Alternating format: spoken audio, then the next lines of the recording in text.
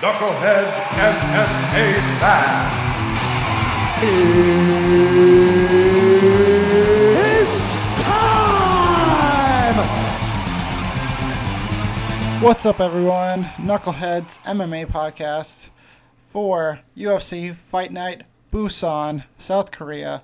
It's Frankie Edgar versus the Korean zombie, Chan Sung Jung. I'm Tim. I'm here again with Lee. We're talking fucking Lee. What's up, everybody? What's up? We're coming off of big UFC 245. Lots of crazy fights, undercard to main card. Some maybe unexpected results in the main card. We'll get into all of that. But first we want to talk about just what we learned from UFC 245. So what did you learn, Lee? Well, I learned that Jeff Neal is a real contender and Mike Perry is not. And I learned that Uriah Faber is 40 and Peter Yan is 26. Faber is still a hell of a fighter, especially at 40, but he only landed 18 strikes in a little over 2 rounds. Yan looked faster, stronger, and better. He's 26 and Faber's 40. Well, what I learned next, playing off of that, is that Uriah Faber has absolutely nothing left to prove after that gutsy, unreal performance. I mean, yeah, he's 40, nothing left to prove. The guy's a legend. Hang it up. Yeah. And I also learned that a broken jaw doesn't stop Colby Covington from fighting. I thought you were Or from gonna say talking. Yeah, That's what I was going to say. That's the second part. From fighting or from talking. He's pissed that the fight was stopped, and he's letting people know, especially Mark Goddard. right. Did you learn anything else?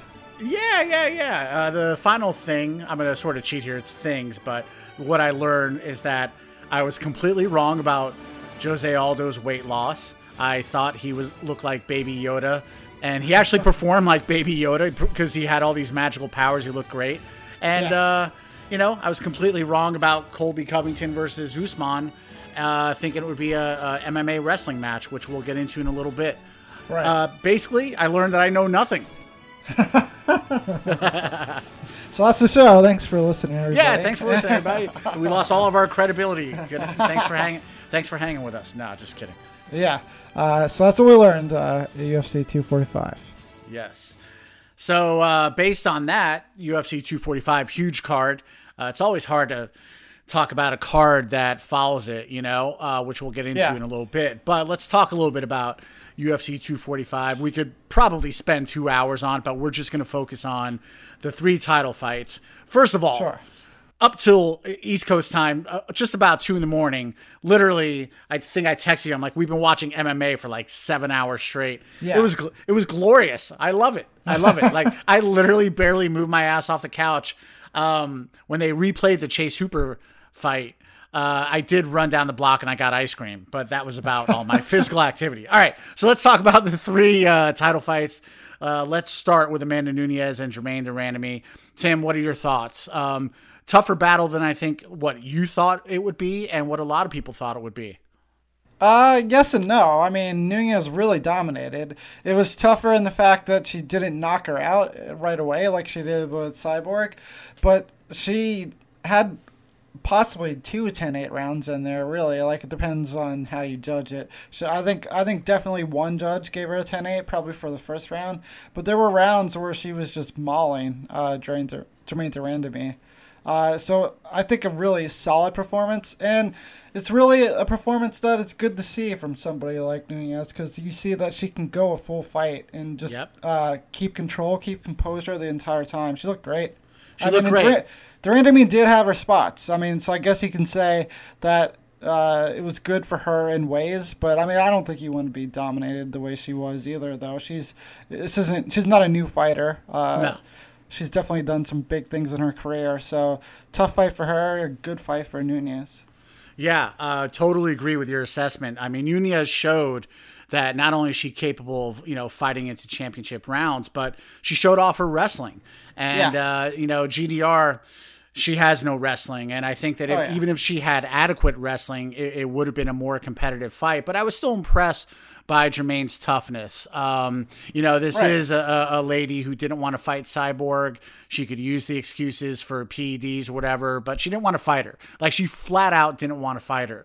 So, Amanda's pretty intimidating, but focusing on Amanda, she's the greatest for a reason. And, she showed she's an all-around great fighter, to the extent where, now it's like, who does she fight next? And I don't know how many people are aware, but Clarissa Shields, who's maybe the greatest women's boxer of all time, was in attendance, met with Dana White the day before. She's interested in fighting Amanda Nunes in both boxing and MMA. So that may happen within the next year because she wants both of them to train properly. So that's where we're at. That's how good Amanda Nunes is. So I'm not super interested in either of those fights. I'll watch both of them, but it doesn't really do too much for me. But I agree with you in the way that we don't know what to do with her now. She's just really going to beat anybody. I would like to see her fight Cyborg again, but we kind of lost that opportunity. Oh, we didn't kind of. It's gone. I mean, absolutely. And she did say she wanted to fight 145 next. Who that would be, I have no idea, but it's likely somebody who's going to have to blow themselves up, at 135, come up and fight her, who probably isn't ready to fight her. But we'll see.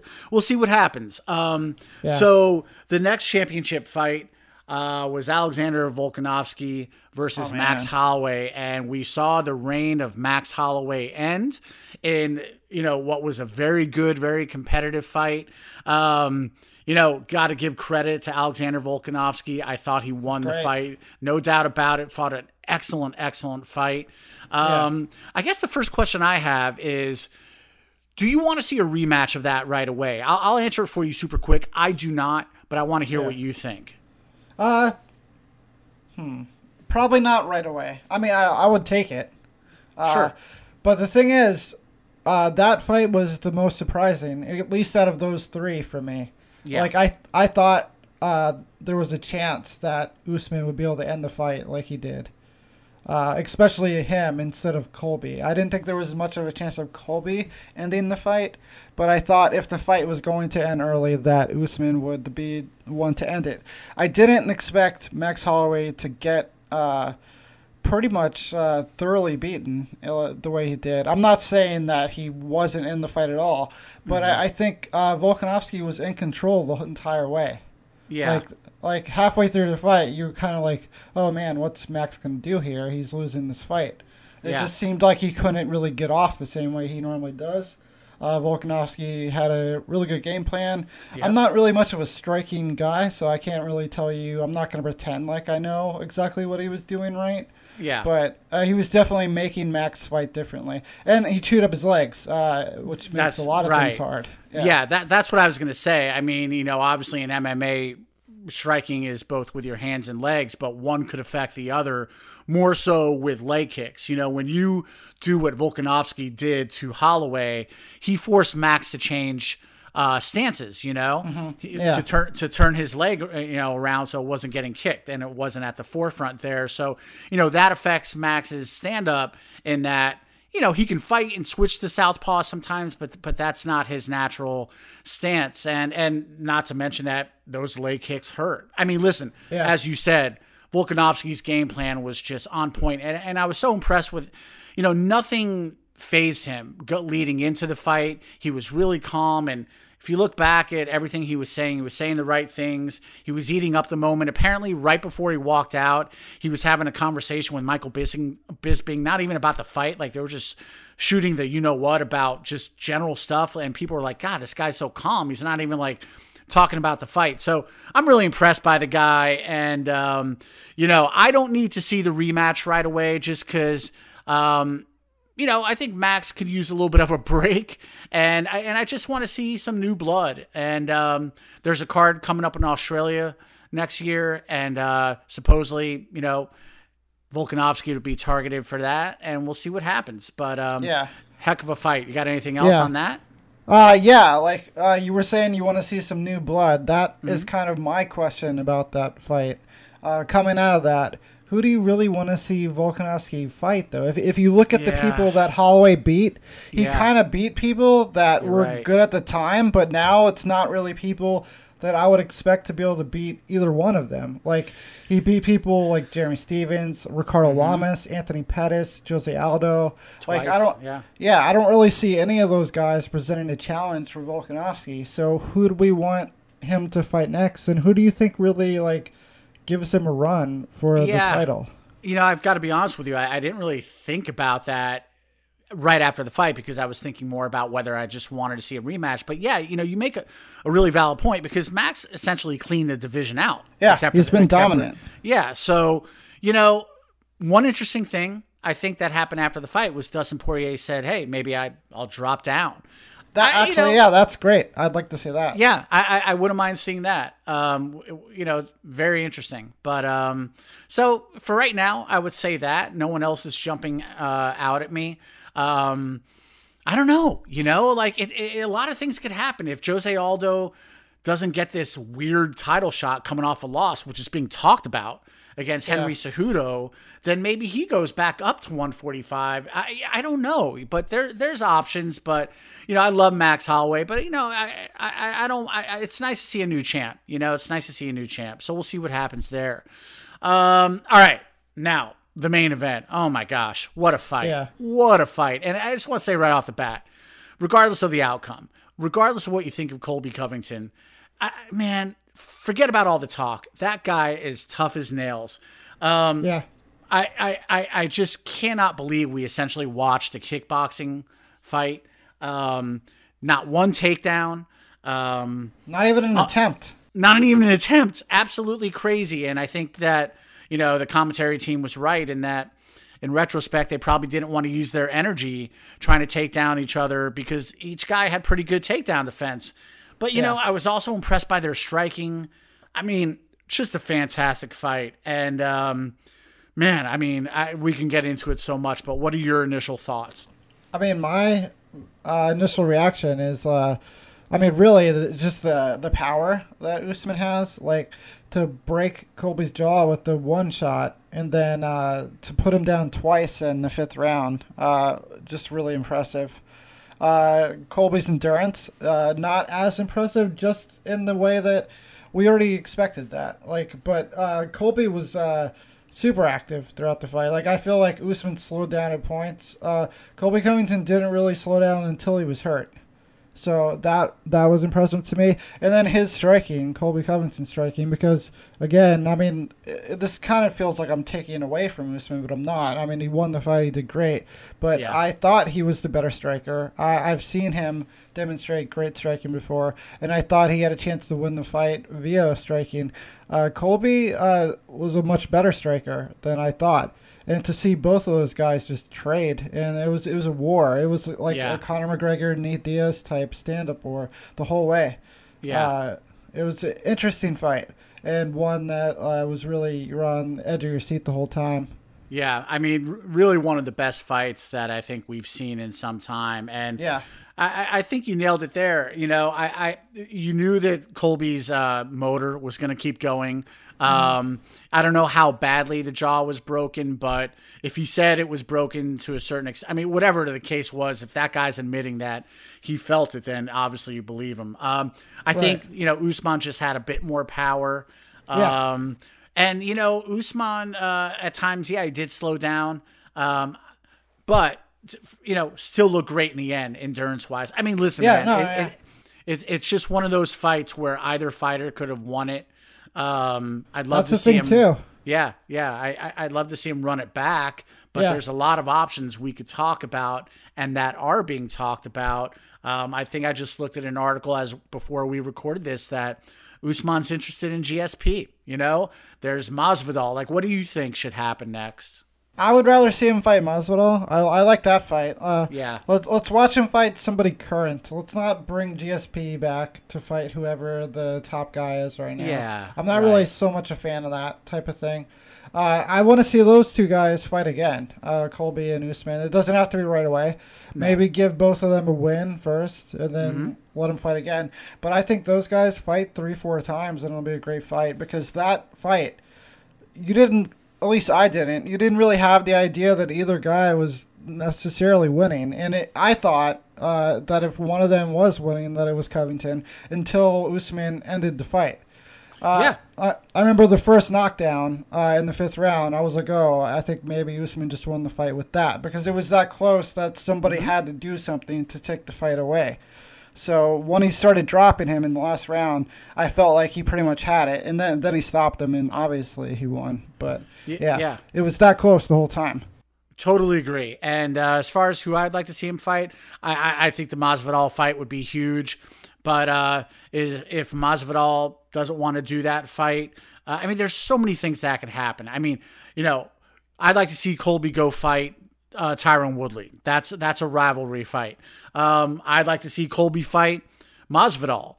I'd rather see Masvidal fight Colby Covington over Nick Diaz. I mean, Nick Diaz is down the line for me, and I sort of wish that would go away. But the reality is Masvidal should really fight Usman next. I mean, hell, Stephen Wonderboy Thompson is even saying he wants to fight Masvidal because Ariel Helwani gave Wonderboy Thompson a NMF belt, a nice MFer belt, or something like that. Yeah. So he's like, I want to fight the baddest guy.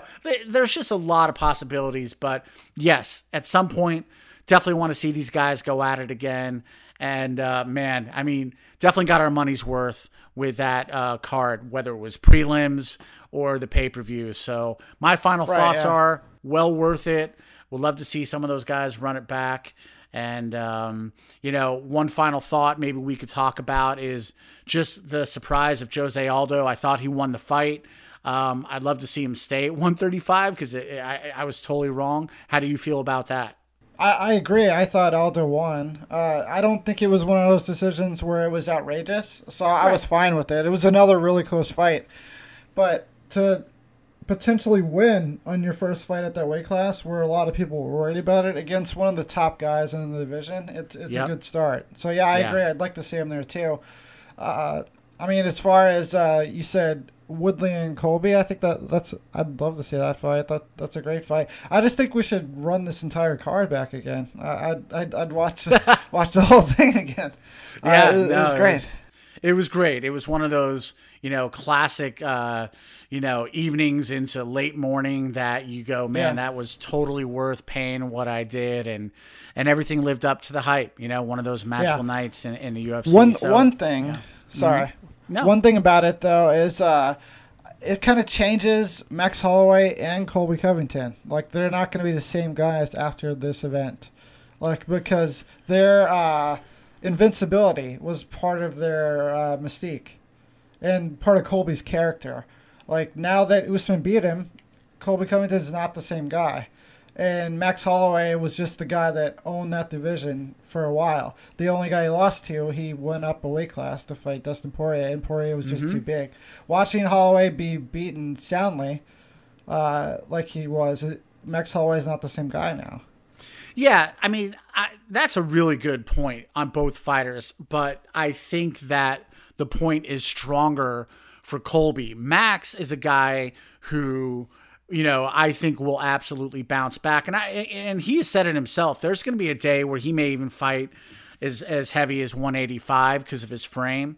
Yeah. So, I think the future is there for Holloway to bounce back in a legendary status at a different weight class. Well, I mean, we'll see what happens. But I think you nailed it with Colby. When you think about the way he lost, getting his jaw broken, it's literally wired shut or whatever happens with jaws. And for a guy who's, part of his persona made up is he talks so much smack. I mean, he's so hated that Rosie O'Donnell tweeted about the fight and said, best fight ever. So, yeah, you're right. Like, when a bad guy loses, it's almost like that pro wrestling mentality where you're like, all right, the bad guy lost. Where does he go now? Because it's a tired gimmick, but he still has a couple rivals to fight. If he fights Masvidal, that's insanity. I mean, they used to live together, all that ATT drama, and I think Woodley would, is another fight that would bring, the Colby character right back. So, it zaps it for a while, but I do think he's got a couple fights that will bring it right back, and I'll be hating him again, relatively soon. That's all I got for 245 because we could go on for hours. You got anything else? No, I think that's good enough. We talked for a bit about it, but yeah, we could do a whole show on it.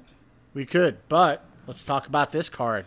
Let's talk about an even better card. Fight Night Busan, South Korea. Not a card that's going to get a lot of people excited, but as always, when you dig into it, it gives you some stuff to get excited about, which is what we do. So we'll break it down for you guys now. All right, so these names are going to be a little tough, but the first fight on the main card, we have Kyung Ho Kang versus Pingwang Lu. Kang is a minus 250 favorite. The two stats that set this fight apart, not the two stats that make this fight a clear pick to me, I should say, are strikes absorbed and takedowns. Kang only absorbed 2.55 strikes per minute compared to Lu absorbing 3.55. Kang averages 2.46 takedowns per 3 rounds. And to make that worse, Lu only defends at a 55% rate. So I think Kang also has a lot of UFC experience. He's coming off of a win over Brandon Davis, which isn't bad. He landed 3 takedowns in that fight. He has 11 wins in his career by submission. I think there's a good chance he can get Lu down and submit him in this fight. So I'm gonna pick Kyung Ho Kang. Who do you got? Yeah, I completely agree with you. That's my pick as well. My quick synopsis of this is basically what you said. Kang is a really good grappler. He's got that UFC experience, and he's fighting his Chinese opponent on his home turf, essentially. There's a reason why this fight's kicking off the main card. They want the hometown guy to win, get the crowd going. I don't care what the UFC brass says. They always want these certain guys to win when you're fighting in a country like, South Korea, and you got a hometown guy or home country guy kicking off the card. So, yeah, I agree with you. Kang will win this fight basically for the same reasons that you mentioned. The next fight, we have let me get this name right. Jungyoung Park versus Marc-Andre Barriault. Barriault is a slight 130 favorite. Barriault's a familiar name to a lot of people listening to this show. He came from the Canadian regional scene, but he faced stiff competition in 2 fights in the UFC, losing to Andrew Sanchez and Christoph Jocko. Now he gets seemingly an easier test against Jungyoung Park. How do you see this going, Lee? Yeah, well, the first thing I want to hit on is that Park's nickname is the Iron Turtle, and Barriault's is Power Bar. I got right away 2 of the most least intimidating nicknames ever. The Iron Turtle, unbelievable. So there's that. Barriault has lost all 3 of his fights by decision. Park lost his only UFC fight via submission. So someone's obviously looking for a W here. So naturally, I think this is going to be a draw. No, I'm just kidding. But Park is really active, insanely active in the striking department. He's got over 8 significant strikes per minute average to Barriault's 3.6. Barriault's won 8 of his 11 fights via knockout. Doesn't have any submissions. Park has been submitted twice, but I don't think it's going to happen here, and he's not been knocked out. Park has 5 wins by stoppage, TKO, KO, and 3 submissions. But I just think that Barriault has got the edge here. Like you said, I thought your point in terms of his experience and tougher, maybe strength of schedule is going to come into play. I think he comes into South Korea and gets the W here over Park. Yeah, cool. So some of you guys might remember Park from his debut at UFC Shenzhen. That was in August. He lost a wild fight to Anthony Fluffy Hernandez. It was by Anaconda choke in the second round. Is snakes out there this big? I was heavily invested in Park on that fight on DraftKings. It was a crazy fight to watch, especially betting on it. It was really wild. It was back and forth. Park was landing tons of strikes. I think he hurt Hernandez a couple times, Yeah. but it was like very sloppy, like reversals, that type of stuff. This fight could be as crazy because they both like to strike. And that's one of the benefits. I don't think he's in danger of another anaconda choke here. Is snakes out there this big? Burial, like I said, and you agreed with, did face or has faced so far a very tough few fights in his short time in the UFC. So I do want to give him a little bit of a benefit of doubt. But he doesn't do much for me either. He doesn't land a ton. He doesn't wrestle that much. Park is wild, but he landed 81 strikes in that debut fight, and that was only not even 2 rounds. So that's a lot of strikes. That's a lot of work. He caught Hernandez a few times, from what I recall. This fight is one that I find it hard to really depend on either guy. So I'm going to take the upside of Jung Young Park. So that's going to be my pick. Gotcha. All right. Okay. We have Da-Un Jung versus Mike Rodriguez. Slow Mike Rodriguez. This fight is just about even money. This Jung is another fighter who debuted at UFC Shenzhen. And another fighter that I was on the wrong side of in terms of betting. He got caught, or he caught Khadis Ibrahimov in a standing guillotine. We last saw Slow Mike Rodriguez in June. He was beaten by John Allen Arte. He was taken down several times, somewhat dominated. But the decision loss was overturned because Arte tested positive. It was the second time, though, in his UFC career that Mike Rodriguez was kind of controlled by takedowns. So he hasn't showed a lot of potential in being able to stop wrestling. He's shown explosive knockout power, but I don't like to bet on fighters that only look for a knockout. And Rodriguez hasn't really shown much else. He's never won a decision in his whole career. And even though he's trained by Joe Lozon, he only has 2 submission wins, and they're both on the regional scene. So I just feel a little bit better about Jung's game. Though I'm not sold he's a great wrestler, I am sold that Rodriguez is a bad defensive wrestler. So give me Jung in this fight. What do you got? Yeah, I got Jung too. And my quick breakdown, because I thought your breakdown was excellent. Both guys have a combined 17 knockouts. They can bang, and those 17 knockouts are essentially split pretty evenly. Jung lands almost 7 significant strikes per minute. He absorbs over 7 per minute. Rodriguez doesn't throw as much. He also doesn't get hit as much. But I expect a brawl. And I think everything else you said makes total sense. But I do expect a brawl, maybe even a quick fight, to be honest with you. But I've got Jung winning at home as well. Yeah. All right, so we'll move on to the next one. This could be a good one. We have Dooho Choi versus Charles Jourdain.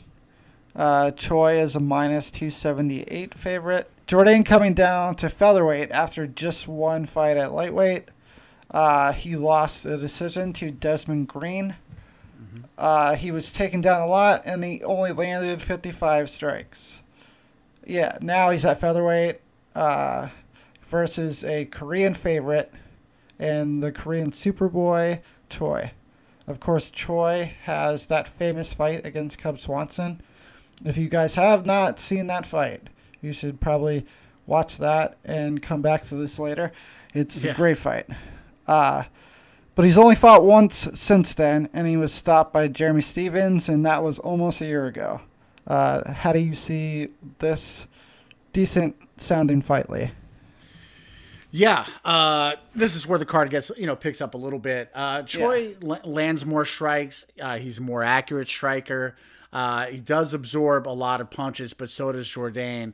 I honestly think that this is a fight that's custom made for Choi to win on his home turf, even if he's lost 2 fights in a row. Again,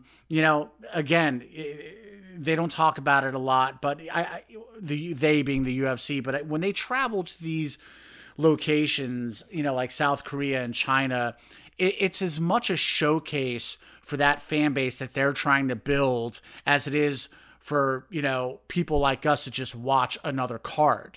It's what I call more of like a business trip, to where a card like 245, that's like a whole different ball game. But this is a business trip to South Korea. They're still trying to like get in that market. So they really want these hometown guys to win, continue to build a fan base there.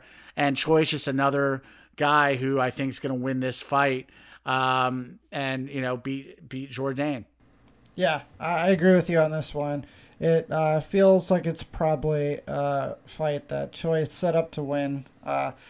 He needs a win here, and especially in front of the people of Korea, it would be good for the UFC.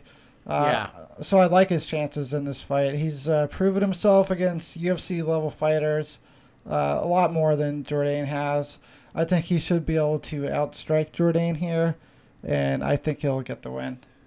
Yeah, it's one of those things where there's the anticipation of a highly popular fighter making his return after a long time. So, of course, they want to cap it off by giving him a guy that he should beat. So that's what will happen. Yeah. Okay, so then we have the co-main event of the evening. It's Volkan Ozdemir versus Alexander Rakic. Rakic is a minus 155 favorite. It's the only fight on the main card not featuring a Korean fighter, and it's not a bad matchup. Rakic is yet to lose in the UFC, whereas Ozdemir came into the UFC hot, winning his first 3, but then dropping his next 3 after he stepped up in competition, losing to people like Daniel Cormier.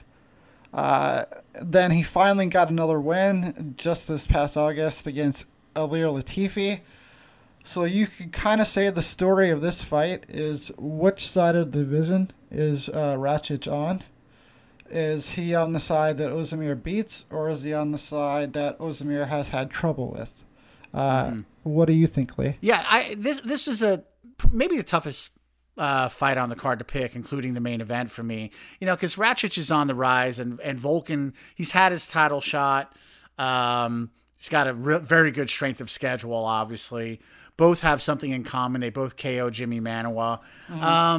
Rakic, like I said, doesn't have the strength of schedule that Volkan does, but I think there's a lot of people who consider him to be the favorite because he is the up-and-comer and a future contender.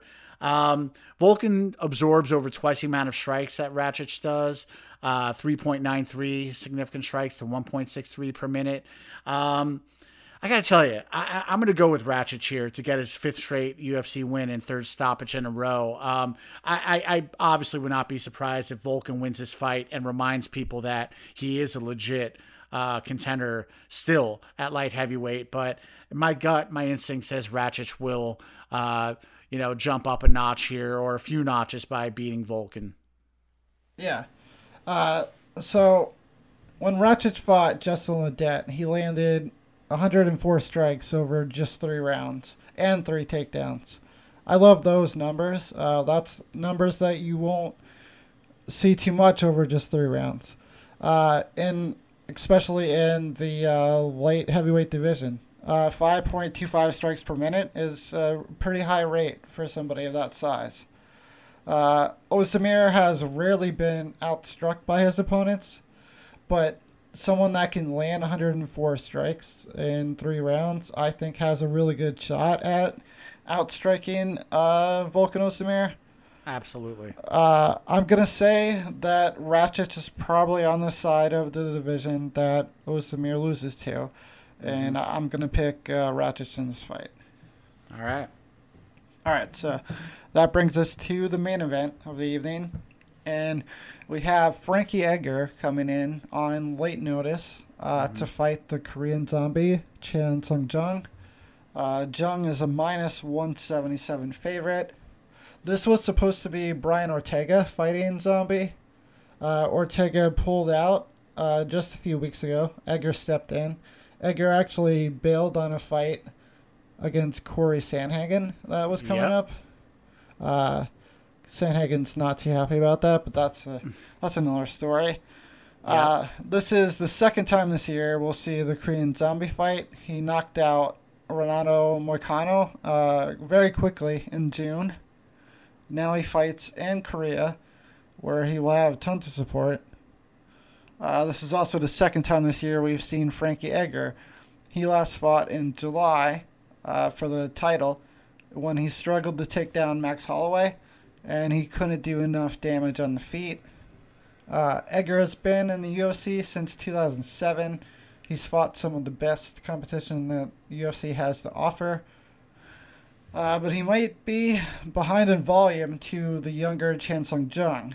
How do you see the main event, Lee? Yeah. Look, we have to remember, I think a key thing to remember here when breaking down this fight is that we're not breaking down this fight, or this fight, I should say, is not taking place under normal circumstances because of the fact that, one, Frankie's replacing, he's a replacement at such late notice, and two, they have to take into account that the travel, is significant here as well. So it's a quick turnaround. And I think because of that, my prediction is that Frankie's side of the fight is actually very predictable. I think, obviously, the bad mistake he can make is deciding to go toe-to-toe with a Korean Zombie. He's not going to do that. He's going to do what he does with a lot of fights, where he's going to use his movement, his footwork, to try and pick his spots in the striking department. And even then, I think he's got to be ultra careful because, the longer he stays in the pocket against this guy, the closer he can get to getting knocked out. Korean Zombie has a big reach advantage. It's going to be interesting to see if he can use that to catch Frankie, who's gotten a bit easier with age to touch, but it's still not easy, even as the guy gets closer to 40. He still has good foot movement. He's very, very smart, very cerebral. I wonder, is Frankie going to, go for a takedown here? That's also a dangerous thing for him in this fight, I believe. And I'm looking forward to what you have to say about that. Frankie's striking defense is super solid. I think a lot of that is attributed to his footwork. Doesn't stay in place for that long, circles a lot. He only absorbs 2.39 significant strikes per minute. Korean Zombie only connects on 39% of his strikes, which is the same as Frankie, but the difference, as you and I know, big power difference. So that 39% for Korean Zombie is much different than Frankie. I think Frankie can get caught, but I think he's going to fight cautiously, and it's not going to be a crowd pleaser, at least for the home crowd. I think Frankie's going to etch out a decision here. But what do you think, especially about the wrestling? I'm curious to hear if you think that'll be come into play, grappling wrestling. Yeah, I think the wrestling, if Frankie does go for takedowns, which I think he probably will, it will be something like the Max Holloway fight, where we saw Frankie Edgar only take Max down one time on 15 attempts. Not very successful. Korean Zombie defends at a 75% rate. He didn't allow Dennis Bermudez or Yair Rodriguez to take him down. Frankie Edgar, his takedowns are looking a little more outdated as he gets older. He's like 38 years old right now. It's a lot different than he was a few years ago. I just don't think he's the same guy that he used to be. He only has 2 takedowns in his last 4 fights combined. Like 1 takedown in 2 different fights. So I don't know if his wrestling is something he can rely on anymore, especially against somebody who defends it well, as Zombie does. And then his striking, which you're kind of right about that. Like striking more than I do, so it's not surprising. He has good boxing, and like you said, he doesn't necessarily have the power. He has gone to decision in over 50% of his wins. So he doesn't finish a ton of his fights, and I don't think he will we shouldn't expect him to finish somebody as durable as the Korean Zombie. Oh, no way. No way. Yeah. And I don't expect he'll have the volume advantage either, as Zombie lands 4.25 per minute, whereas Frankie only lands 3.6. I mean, everything just kind of points to Korean Zombie being able to win this fight.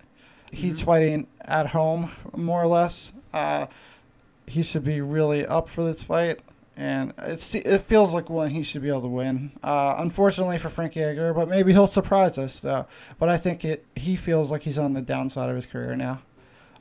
Yeah, I'm not going to change my pick, but one thing I wanted to bring up, because you sort of started to make, you reminded me of this, is I didn't hit on it, but maybe I'm not taking into account enough that the Korean Zombie, I was all about Frankie sort of setting the pace, but it's very possible the Korean Zombie could push Frankie out of his element because he loves to just press and press and press and force the issue, and he might make Frankie feel uncomfortable and force him into a brawl. So that's going to be interesting to watch. I mean, it's a great matchup. It really is. Yeah, it's an interesting matchup. Yeah. It could be more dangerous for Frankie Edgar taking this fight than against Corey Sandhagen. Actually, it's an interesting decision that he made. All right, so with that, we'll wrap up the breakdown for UFC Fight Night Busan, and that'll do it for this episode. I'm not sure if we're gonna have one. Well, no, we're definitely not gonna have one before Christmas. So, Merry Christmas, Happy Holidays, whatever you celebrate, everybody. I'm considering trying to do a show for the PFL New Year's show. I'm not sure yet. Lee, you're going to be out of town, right? I will be out of town December 27th through January 2nd in the great city of Cincinnati, home of Rich Franklin.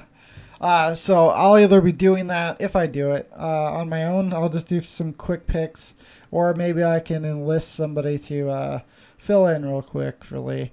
But we'll be back, at least whenever the UFC's back. I'm not exactly sure when that is yet. It looks like they might have 3 weeks off or so. But 246 for sure. That's a good card, and we'll be here for that one.